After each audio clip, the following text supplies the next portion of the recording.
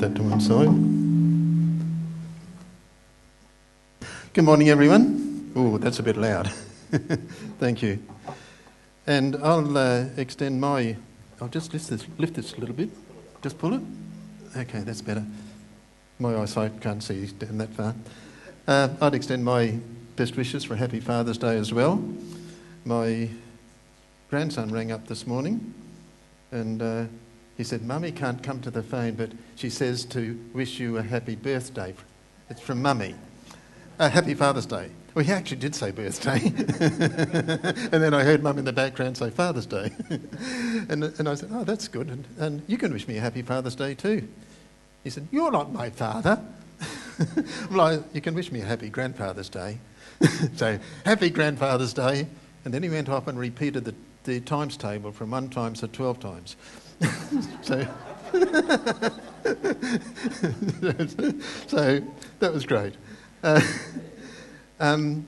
This morning, I'll just make sure. Yes, that looks good. So, I think I'll have this right. I hope so. This morning, we're going to be talking about wisdom. And until I started preparing this message, boy, that's a big topic. And I'm only just going to be touching on it this morning, particularly wisdom looking in the Old Testament. We do know that you get into the New Testament and Christ has been made wisdom for us. But looking at the Old Testament is basically what I'll be doing. And it's the first message in a series on wisdom. And there are 5 books in the Old Testament that are referred to as both wisdom and poetry. And those 5 books are the books of Job, Psalms, Proverbs, Ecclesiastes, and Song of Solomon. And each one of them, in their own way, present wisdom to us. These books are not books of law, they're not books of prophecy, they're not books of history, like the rest of the Old Testament is. So where do they fit into the Old Testament? What's their purpose? Can we try and define wisdom to start with? And I'm going to be looking at it as an overview of wisdom rather than so much a sermon. Now, have you ever wondered, now what's the right thing to do here? Should I speak up or should I shut up?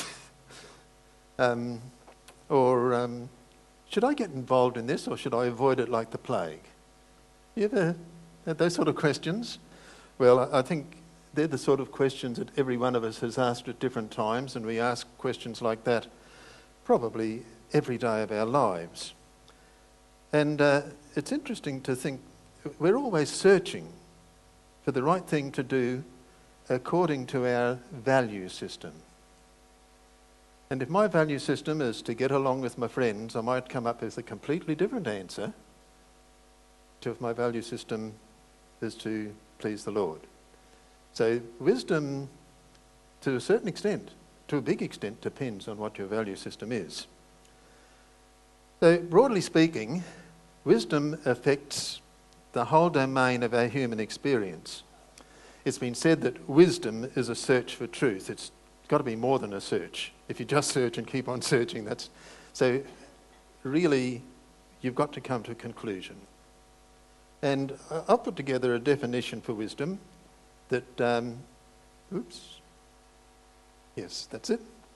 I believe that wisdom is the ability to observe situations, observe physical things, almost anything, to cogitate and contemplate on what's been observed, and then to come to a correct conclusion considering the input that we've had, and finally act on those conclusions. I don't think wisdom is much good if, oh yes, that's the right thing to do, but you don't go ahead and do it. So those 3 aspects, observing, contemplating, and coming to a conclusion upon which you can act, is what I believe is a reasonable definition for wisdom. Do we get it right all the time? Do we always come up with the right conclusions? And we look at this, obviously there's some skill involved in getting to the right conclusion, in following this process. And it was interesting, as I prepared for this, I discovered that the Hebrew word that's translated wisdom in the Old Testament can also be translated skill or skillfulness. And you'll find it referring to the wisdom or skill of the craftsman who worked on the tabernacle, or the wisdom or skillfulness of the women who spun cloth for the tabernacle, or the wisdom of men who worked in bronze, the skillfulness of men who worked in bronze. So if we look at it that way, the word wisdom could be referred to the wisdom of doctors or surgeons or tradesmen in different trades. The skillfulness in applying something that you know to bring about a result. Now, I'll be thinking mainly of the book of Proverbs here. In the book of Proverbs, the word wisdom refers to skillful living, skillfulness for living your life.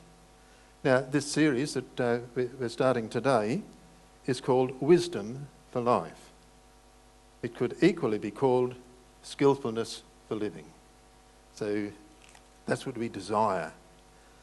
Well, so much for a definition. I'm going to be coming back to that a number of times as I go through my message. But I want to take a step further and really get down to a bit more of the nitty-gritty of wisdom. Where did wisdom come from in the first place? Where did it begin? Now, one thing is plain. We need to go back in history. The whole universe was an intelligent plan of God, who in his wisdom established every single thing that we can ever hope to know or experience. Anything at all that we could observe.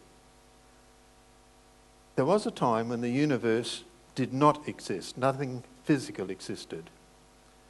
When we turn to the New Testament, we find in Hebrews chapter 11, verse 3, this statement.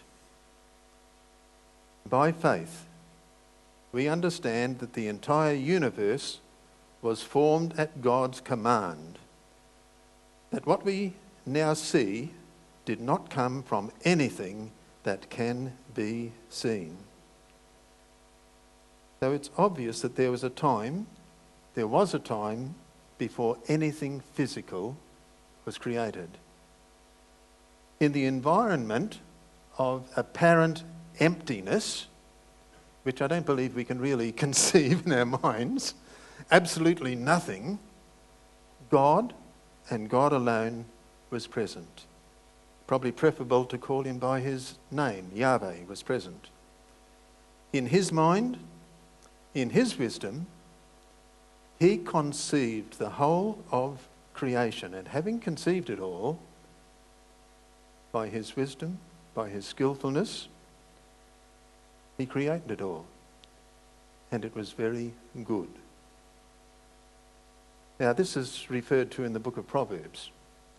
Proverbs chapter 8, verses 22 to 31.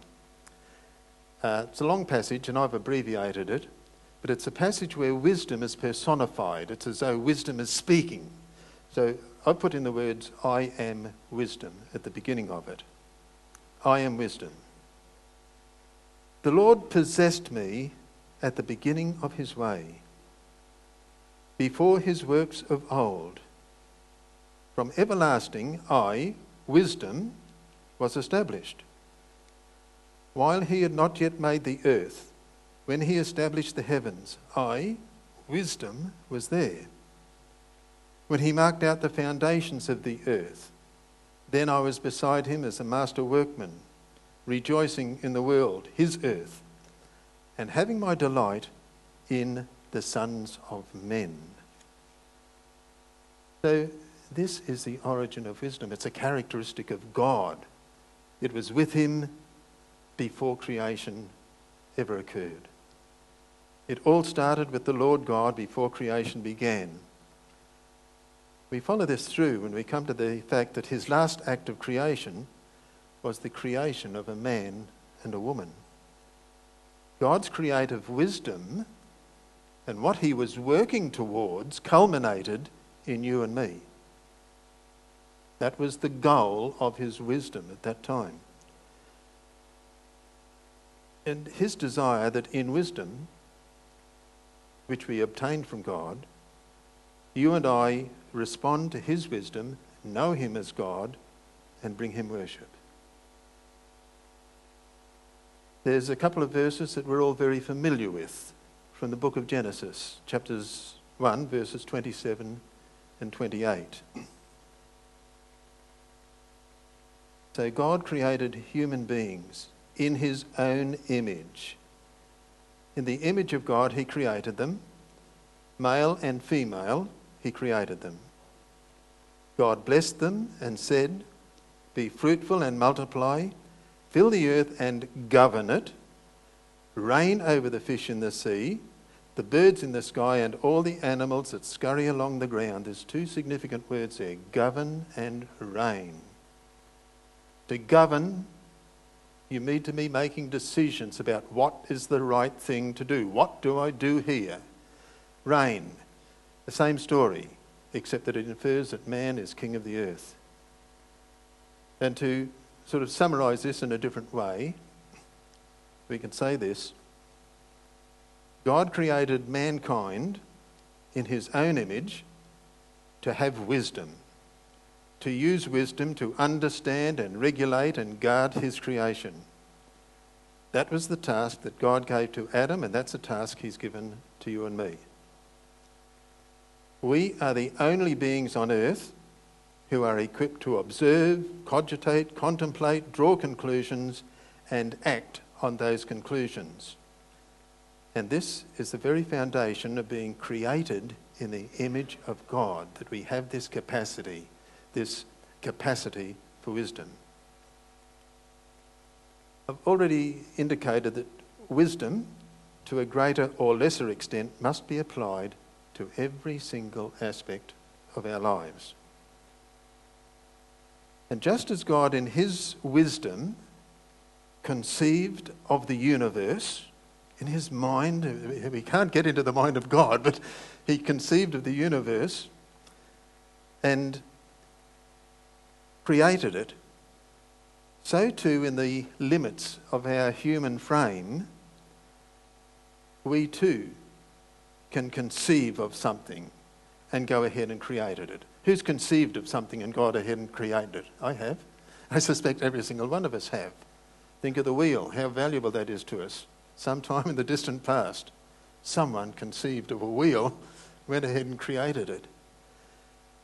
And thousands, tens of thousands of other things. There's an eminent example of this, one person that's an eminent example of this, and that's the great Italian sculptor and painter, Michelangelo. You may have heard the comment that he looked at a block of marble and he saw the statue of David in it. Well, basically, that's pretty well the words that he himself says. I hope you can read that. Is that okay? Okay. Michelangelo said this, "In every block of marble, I see a statue as plain as though it stood before me, shaped and perfect in attitude and action. I have only to hew away the rough walls that imprison the lovely apparition, to reveal it to the other eyes as mine see it." So he, in his wisdom, observed David in that. He thought about it, then he acted on it, and out came the statue of David, and many other statues. Maybe that statement might seem a little bit vain, but there's other things that Michelangelo said, and I love this. That is the statue of the Pieta in the St. Peter's Basilica in Rome, and look at the fantastic work. Michelangelo said this, "Many believe, and I believe, that I have been designated for this work by God. In spite of my old age, I do not want to give it up, I work out of love for God, and I have put all my hope in him. He honoured God, recognising that the skill that he had was a gift from God. The wisdom that he had for working with marble was a gift from God. And that's amazing. We should take note, I think, of that. It's interesting to note that the man in the statue, he was a wise man as well. He wrote the book of Psalms, or much of the Psalms. And David said, I will give thanks to you, for I am fearfully and wonderfully made. Wonderful are your works, and my soul knows it very well. You know, it does us no harm to realise that indeed we are fearfully and wonderfully made.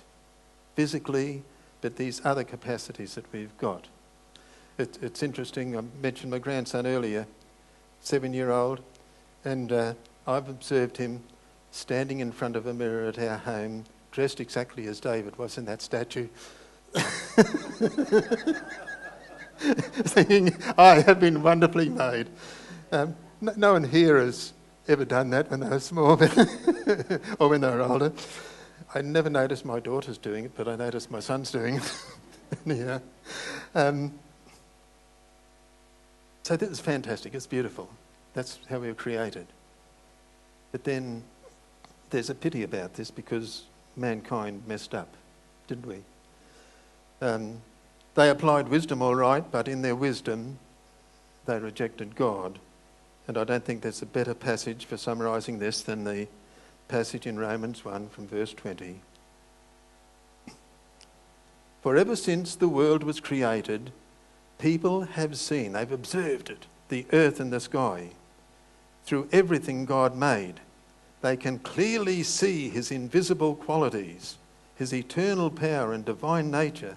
So they have no excuse for not knowing God. They have no excuse for coming to the right conclusion.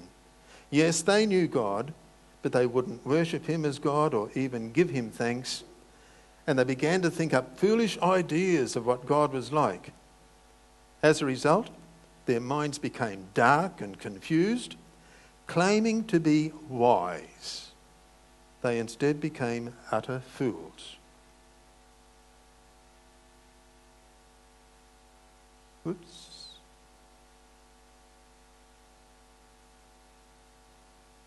Could you? Got it. Thank you. Either that was me or Pete, I'm not sure. And instead of worshipping the glorious, ever-living God, they worshipped idols made to look like mere people and birds and animals and reptiles. So God abandoned them to do whatever shameful things their hearts desired. There's a great lesson to be learned here with a statement like that. Our God is not a God to be taken lightly. Although our God is a merciful God, he has no time for fools who persist in rejecting him. The Bible definition of a fool is a person who says there is no God. Okay, historically, let's follow this a bit further. In ancient times, when the whole world in their misplaced wisdom rejected God, he destroyed that world by a flood. The wrong exercise of wisdom was the problem. Their value system did not include the true God. The only people saved, of course, were Noah and his family. But God, in his merciful wisdom, started again and raised up the nation of Israel. And he raised them up for a particular reason. He raised up Israel so that through him he might reveal to the world exactly who he was, as opposed to all of the other gods that were being worshipped. But also to make clear the value system that should govern daily life. Remember, at Sinai, he gave Israel the 10 Commandments and the laws that follow on in the book of Leviticus. Now, what he gave them was a compendium, a summary of his laws. And it couldn't possibly cover every single thing that you do every single day. And it was through those laws, though, that God decreed how Israel should live in relation to their God and in relation to each other. Now, although wisdom goes well beyond relationships, as we saw with Michelangelo, that wasn't relational, that was something physical and wisdom in his case. The foundational wisdom that God legislated for Israel was relational. How to relate to God, how to relate to each other, even when you get into Leviticus, how to go about your business and things like that.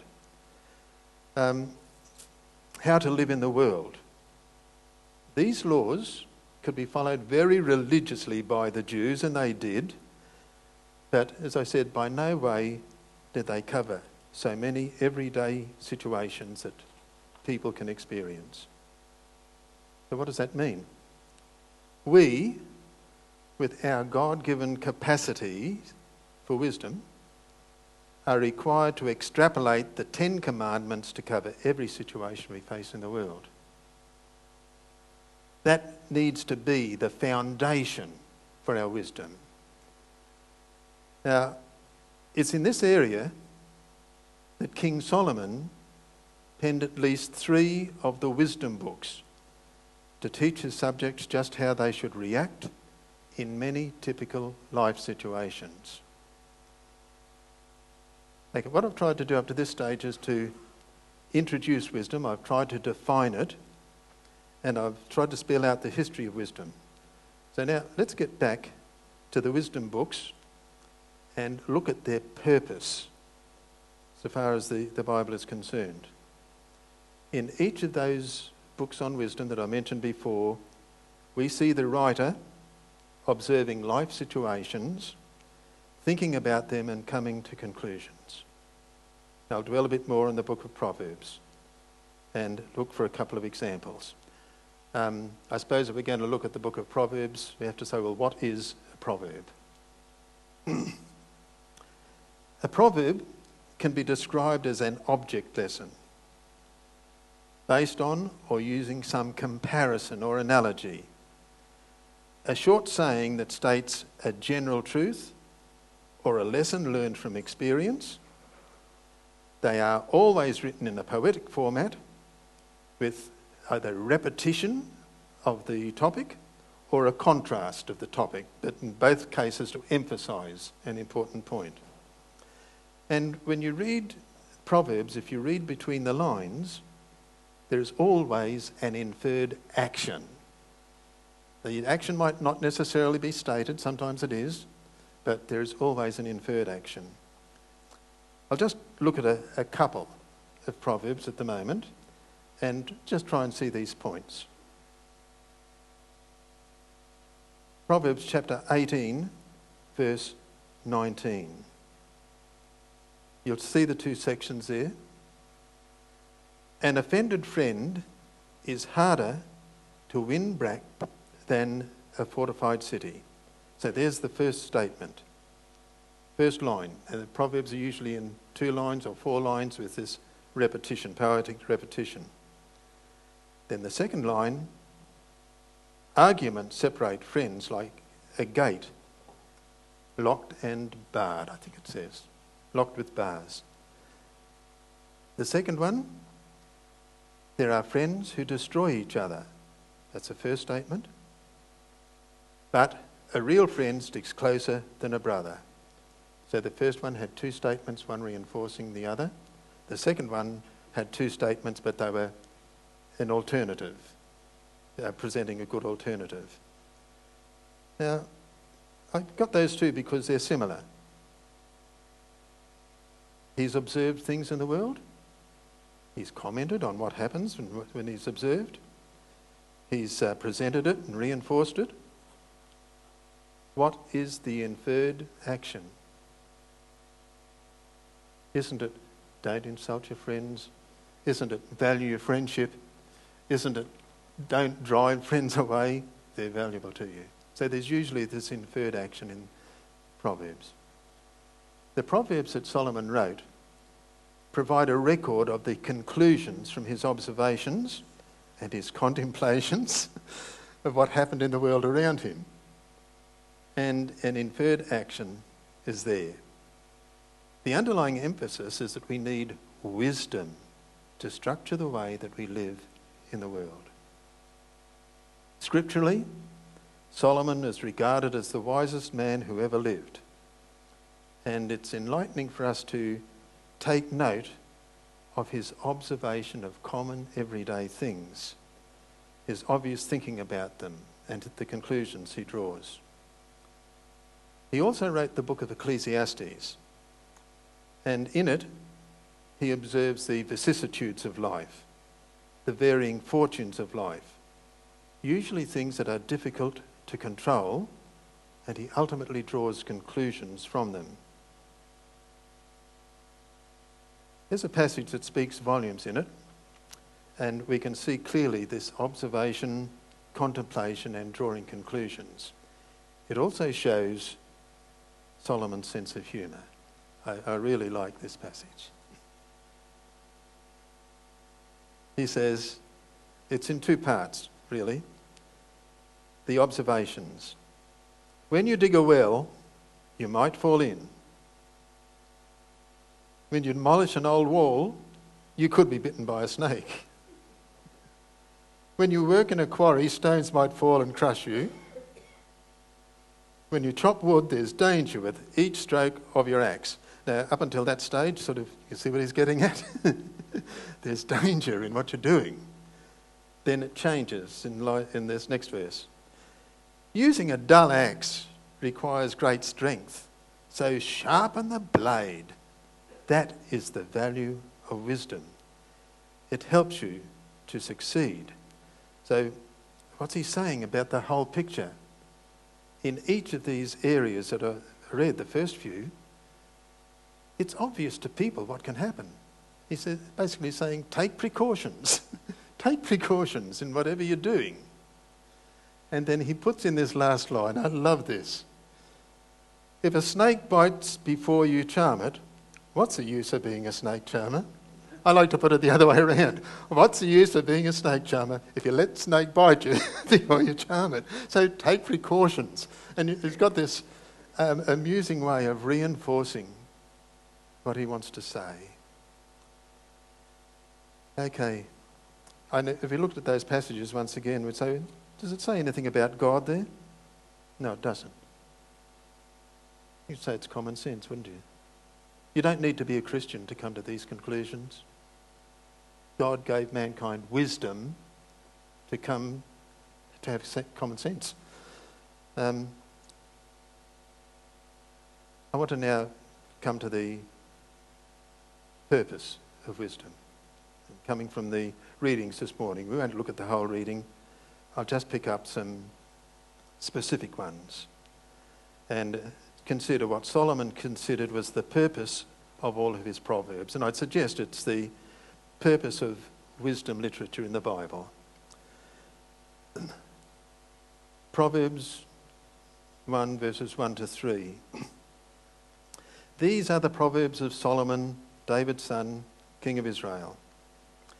Their purpose is to teach people wisdom, skillfulness, and discipline, good habits, to help them understand the insights of the wise. Their purpose is to teach people to live disciplined, that's well-ordered, and successful lives, to help them do what is right and just and fair. What do we mean by successful lives? Okay, are they lives where you make a lot of money? Well, wisdom probably will help you to make a lot of money. But that's not what this means. Notice, successful lives to help them do what is right and just and fair. We'll go on to the verse 4 because it also... There it is. Here we are. These proverbs will give insight. That's also been translated prudence. Now, what's prudence? Prudence is to stop you putting your foot in your mouth. Putting your mouth into gear before your opening your mouth before your brain's in gear.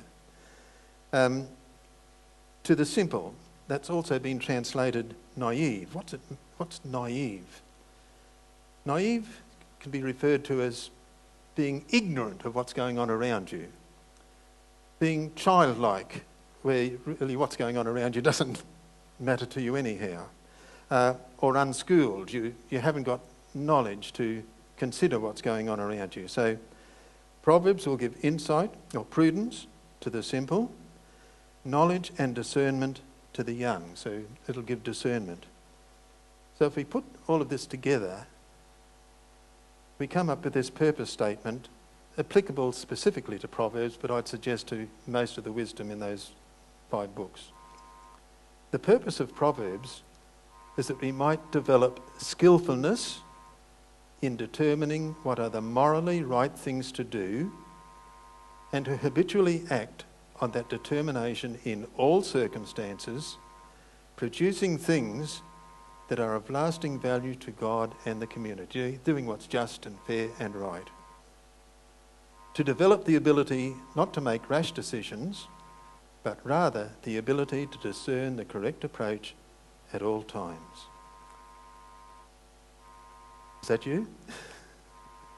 Wouldn't it be great if that was the pattern of our lives?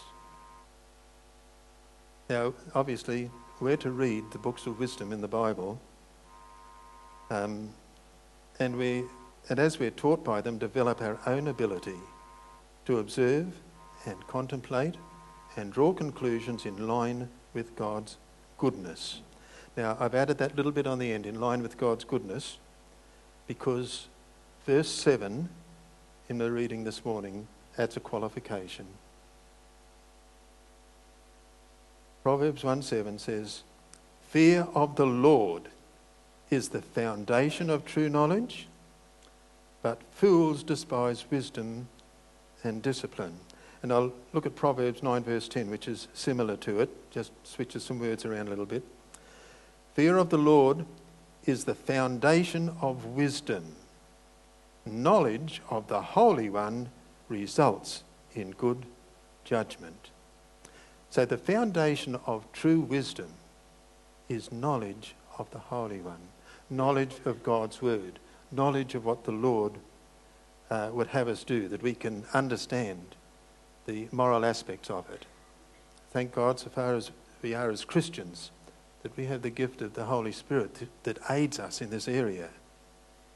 But without this knowledge of God, without this desire to do everything in this understanding of God as our foundation, this ability that God has given to us to exercise wisdom can even be dangerous. What do I mean that wisdom can be dangerous? It's important to recognise that wisdom of itself, this observing and thinking about it, coming to conclusions, has no morality. There are many times where the Bible is critical of the wise who led Israel astray.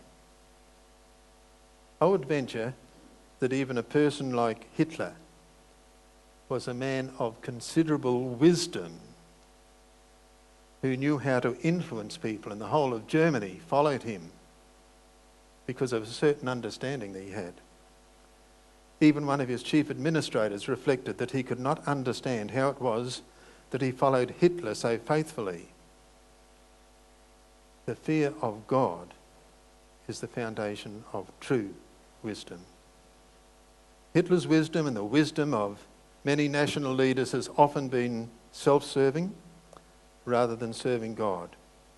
And you can ask the question, what will be the end of nations whose leaders base their decisions on popularity or godless ideologies rather than on God's absolute values? And of course, it's a concern even in Australia. Having said that, we too, unfortunately, can fall into that same trap. We too, even subconsciously, can base our wisdom on popularity or some different sort of ideology and not on our knowledge of God. So far as we're concerned, wisdom for a successful life must be based on a commitment to draw our conclusions in the knowledge of the Word of God. Amen.